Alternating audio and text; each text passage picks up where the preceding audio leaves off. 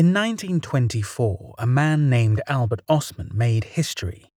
In a field where most stories are obscured, questioned relentlessly, misinterpreted, and, more often than not, lost to the shadows of time.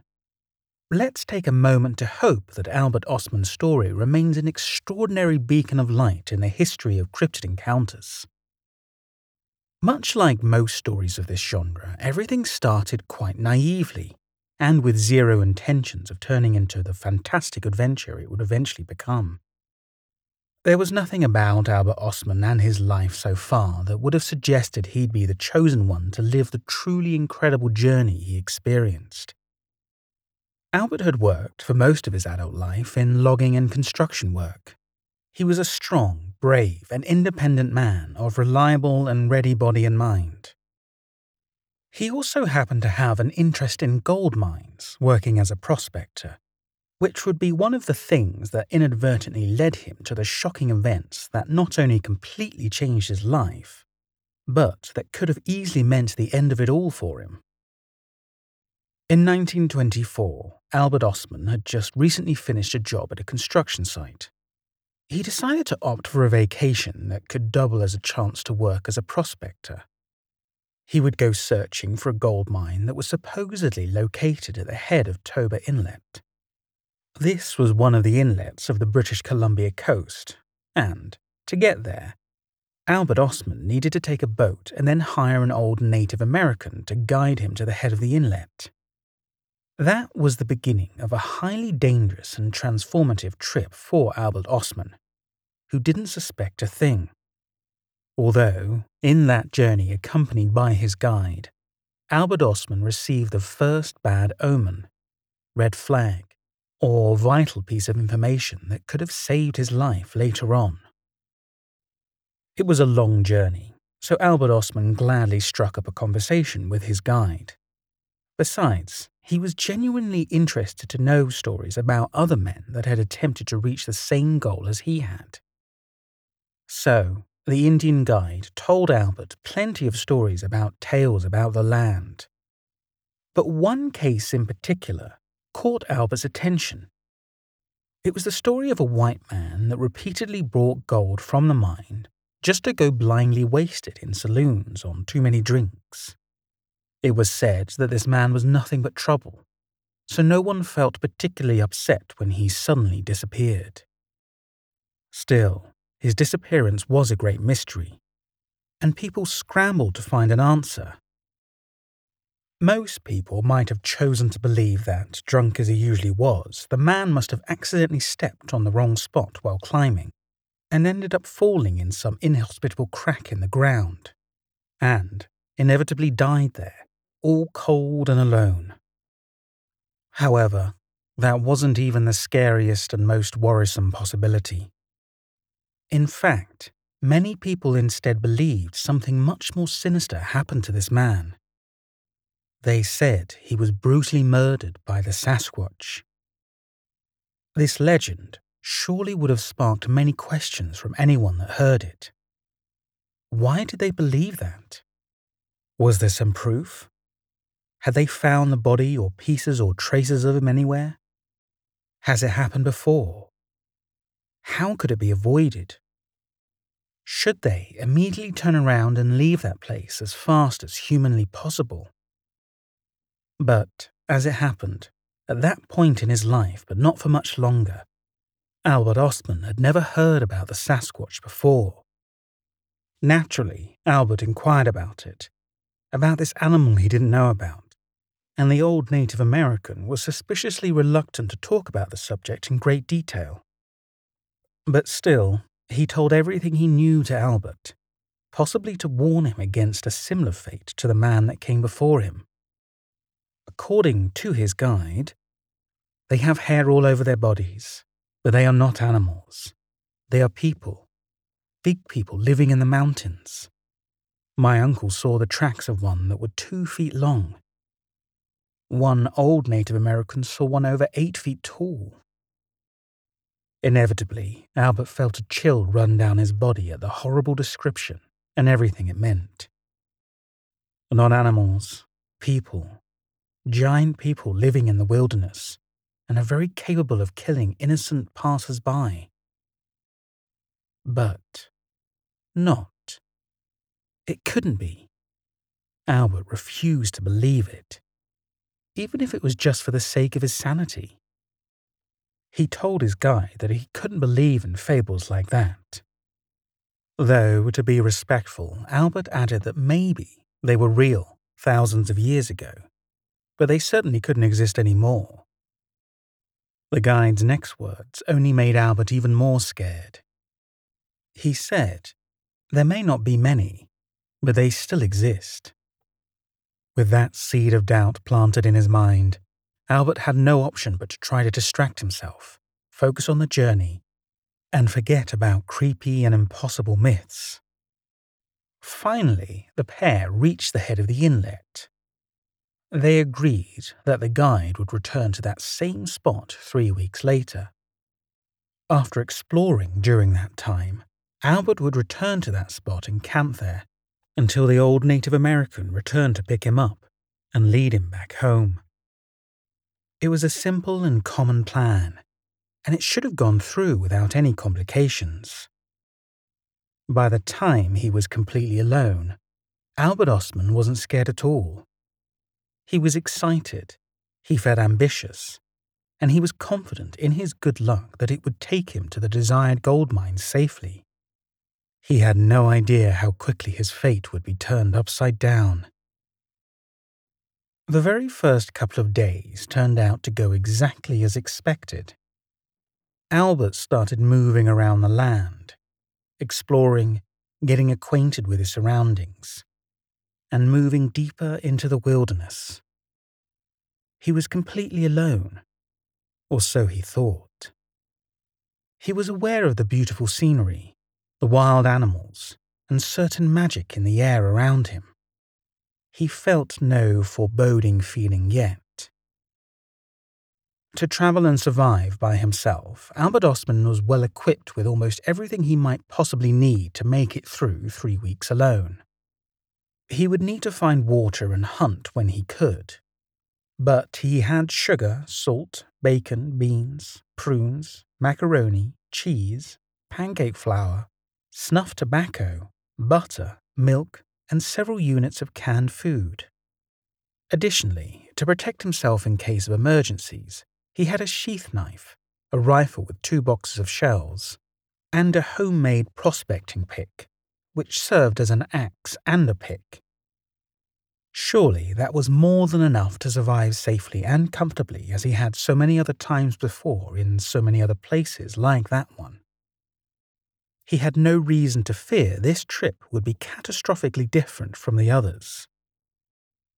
After 2 more days of exploration, long walks, climbing, temporary campsites, digging for water, and eventually hunting a small deer, Albert reached a new chapter in his adventure. He had arrived at an ideal spot for a more lasting campsite.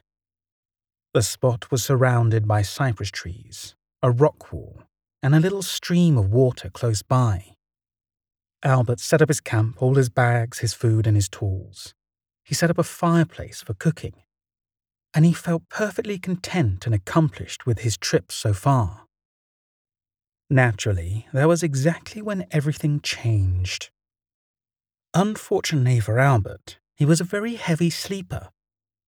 If this had been different, if perhaps he had woken up on time that first time, and seen the signs, if he had caught at least one sight of his visitor, maybe he would have escaped in time. But then again, we wouldn't have this astounding recollection of events that followed. Because Albert was a heavy sleeper, he didn't notice anything had happened during that first night. It was only after he woke up that he realized his camp had been disturbed. It was nothing too bad, nothing too aggressive, and, in fact, nothing was missing at all. The next night, Albert prepared a little better. He loaded his rifle and left it against his sleeping bag. He also put his shoes inside the bag, choosing to be prepared for anything. However, once again, he slept through the mysterious midnight visit. This time, things were different. His campsite was much more disturbed. Everything was a mess. His bag had been turned upside down and all its contents were strewn all over the ground. It was a baffling thing. Still, the only things he could tell were missing were the prunes and the flour. This behavior confused him. He hoped the invader was some small animal he could hunt for a good meal, but he couldn't be sure what exactly it was. He tried climbing to a higher spot to spy on his own camp and try to catch the intruder, but nothing and nobody showed up. This was just starting to affect Albert's nerves and patience. On the fateful night when everything was about to change, Albert took several precautions. He memorized the exact place where he left his belongings. He kept all his clothes on and his boots at the bottom of his sleeping bag. He placed his rifle inside his bag with him and his prospecting pick against a tree within an arm's reach. He was fully prepared to face any kind of wild animal. He only failed to consider he was about to meet something that wasn't completely animal or human. Something that nobody could prepare him for. Besides, Albert made one grave mistake. Once again, he fell deeply asleep. When he woke up again, someone or something was moving his body. He was barely conscious, more asleep than awake, and the only thing that registered in his mind was the strange feeling of being picked up. It was so unlikely, so sudden, that his brain could hardly process it. But it was true. When he finally landed somewhere, his entire body woke up at once. He was disoriented, utterly confused, and the darkness surrounding him didn't help at all. However, it wasn't so difficult to guess that he was being carried away from his camp. Now that he was awake, Albert's senses were attacked from all angles. The smell around him was pretty unpleasant, like deep inside a stable, but just wilder and stranger. His boots at the bottom of his sleeping bag were painfully digging against his feet and calves. He tried to reach for his knife or grasp his rifle, but his body was awkwardly contorted. His arms were pinned to his sides, and he felt helpless and unable to move. Everything started to ache. Albert wanted to believe he was on top of a horse, captured and kidnapped by someone. But his sense of logic and the obvious facts around him were at odds. The horse was a reasonable explanation, but this didn't feel at all like the rhythm of a horse. Whatever was carrying him was walking at a steady, very human pace. And eventually, Albert distinctly heard someone cough. That was it.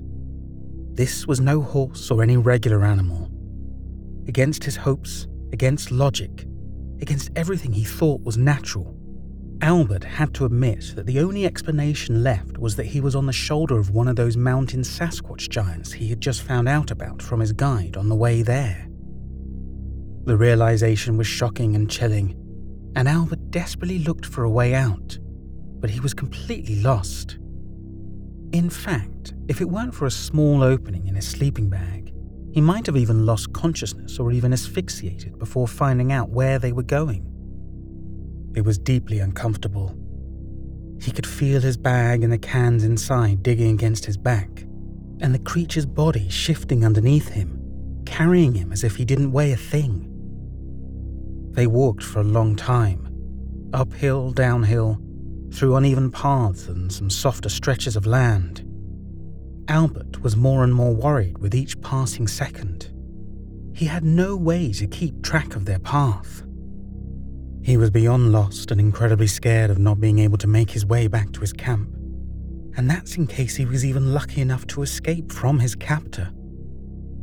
Finally, it looked like they reached their destination. The Sasquatch unceremoniously dropped him on the ground, and Albert was unable to restrain the groan of utter pain. He remained still for a moment, trying to catch his breath and reacquaint himself with his sore body. This meant he was unable to overhear a conversation going on around him. Or, at least, he thought it was a conversation. At first, he thought the people around him were murmuring. But then it hit him. This was an unknown language. There was more than one Sasquatch with him, and they were talking in their language of groans and grunts. Albert couldn't even guess a single word of it. As soon as he could, Albert scrambled out of his sleeping bag and as far away from the creatures as he could. He tried and failed to stand up because his legs were asleep. He grabbed his rifle and prepared for the worst. But nothing immediately attacked him, so he worked on getting his shoes on and rubbing some senses into his aching limbs. In these tense minutes, Albert was able to notice a lot of things. The sun was starting to rise, illuminating a sort of small, charming hidden valley he was in, and also his haunting company. There were exactly 4 of those giant creatures, and in Albert's mind they looked like a family. An old man and a woman, along with a young boy and girl. The Native American was right. They weren't animals, but they couldn't have been regular humans. The old man must have been about 8 feet tall, while the younger ones were around 7 feet tall. They were completely covered in hair, except for the palms of their hands, soles of their feet, and a small patch of skin on their faces. The hair was thick and short, except for the top of the head where it grew a few inches long. Their bodies were so similar to humans, but bigger in every possible way. Big muscles, hands, torsos, legs, all of them. They were stronger and very agile, capable of walking barefoot on unforgiving surfaces just as well as climbing steep rock walls. But their language remained the most baffling of things. So, when Albert saw himself completely surrounded by these wild giants, he yelled at them, "What do you fellows want with me?" Then, obviously, he didn't receive an answer he could understand. Instead, he witnessed some sort of argument between them. The woman and younger specimens didn't seem to like him, and the old man was quite insistent. After a while, they turned away from Albert, but this didn't mean he was free. Albert prepared himself and took another look at his surroundings. He was in a valley of about 8 or 10 acres, but it was surrounded by mountains that would be quite difficult for him to cross. There was an opening on one end of the valley, and that was where the old man took a seat. Everything about it was a clear message that was there to keep Albert from leaving through his only exit. This could only mean one thing, and Albert had to accept it. He was captured, kidnapped, and now he was captive. The first thing Albert did was scramble away from his captors. He took his belongings with him to the west wall of the valley, and he reviewed everything that he had left. It wasn't much, but he could definitely survive a few days. He also went over his possibilities. There was no chance he could physically fight these beings and win. He could use the rifle. It would be unfortunate to kill them. They looked so human to him that he even entertained for one moment the idea of taking them back to civilization. In Albert's mind, they were closer to humans than animals. He didn't want to be a murderer. He figured he would need to use a different strategy to escape.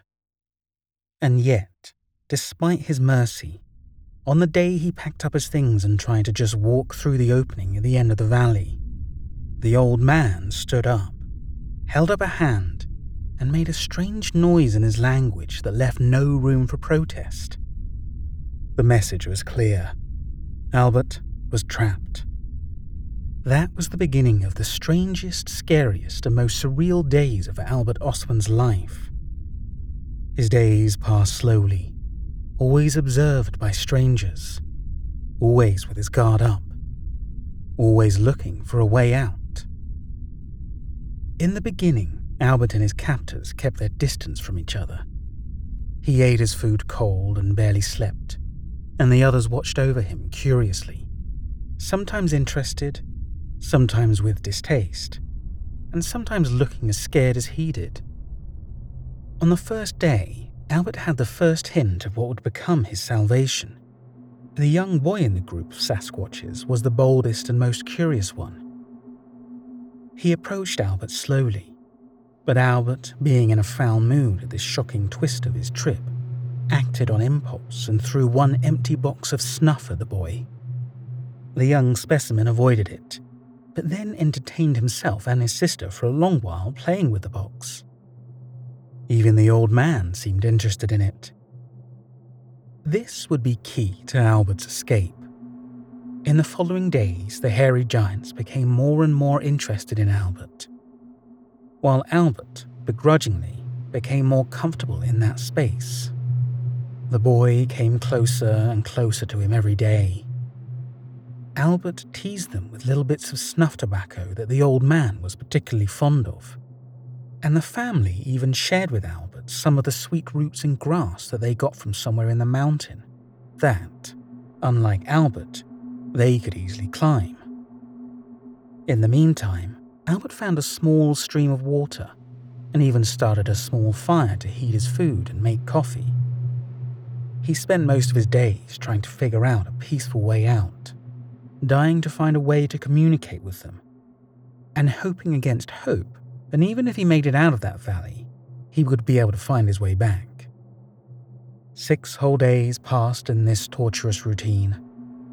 Finally, something had to give. Albert's patience ran out. The Sasquatch's curiosity reached a dangerous peak, and the combination was dangerous. On the fateful day, ironically, it was the old man who took the first step that would lead to Albert's freedom. He had grown more and more interested in the tobacco, and Albert was sure that he could use this in his favor and make a fair trade in exchange for his freedom. However, even he was shocked by the turn of events. When the old man was close enough, Albert took a pinch of snuff for himself, hoping the Sasquatch would do the same. However, curious and ignorant of the details of what he was doing, the giant yanked the whole box from Albert's hands, and he emptied all its contents in his mouth, greedily eating every little bit of it as he could. The effect was nearly instantaneous. His eyes began to water and roll to the back of his head. He was about to be sick, and he had no idea what to do about it. The only thing he thought to do at the time was to imitate Albert once more. So he grabbed Albert's cup of cold, bitter coffee and also drank every drop of it. It only made things worse. The old man started squealing and crying out in utter pain, and everyone turned tense and nervous. Albert reached for his rifle, but the giant didn't attack him and instead ran away toward the spring for water. The young boy went after him, and this was the sign that Albert had been waiting for. It was his chance to escape. He hastily grabbed all his belongings and started running toward the natural exit of the valley. Albert was surprised to see that the old woman was following him. She looked scared and angry, and she was making loud, frantic noises as well. She probably thought Albert had hurt her family, but there was no time or way to explain himself. Albert had to take his only chance. He aimed his rifle at the rock wall, at a spot above the head of the woman, and he fired. He didn't mean to hurt her, but it must have given her a big scare. It earned Albert enough time to run away from there as fast as he could. He started running downhill, careful but in a hurry. He traveled for miles and miles, always looking over his shoulder, always expecting the worst, until, slowly but surely, he had to admit he'd finally made it. He had escaped. There was nothing and no one chasing him anymore. Since that moment, his only concern became to find his way home, to never return anywhere close to that dreadful place, and to try and live his life despite this haunting, extraordinary, and life-changing event. This story was written by Dani Rangel Nieto and narrated by me, James Deverill. Thank you for listening to this story. If you enjoyed my storytelling, don't forget to subscribe to this podcast for more tales of high strangeness. I started this podcast off the back of my YouTube channel by the same name, which formerly went by Mr. Sinister. You can check out my older stories, which are still available on that channel. For short-form content, you can follow me on Instagram and Facebook via the handle @TalesOfHighStrangeness. For exclusive access to behind-the-scenes content plus more, check out my Patreon account. If you, or anyone else you know, has a story about anything related to high strangeness, please reach out to me with a brief description to stories@daredeverill.com. I don't need you to write the whole story, so you don't need to worry about being an English major. We'll be doing all the writing. You'll just need to be willing to jump on a call with me so we can have a chat and I can get the whole story. Thanks again for listening.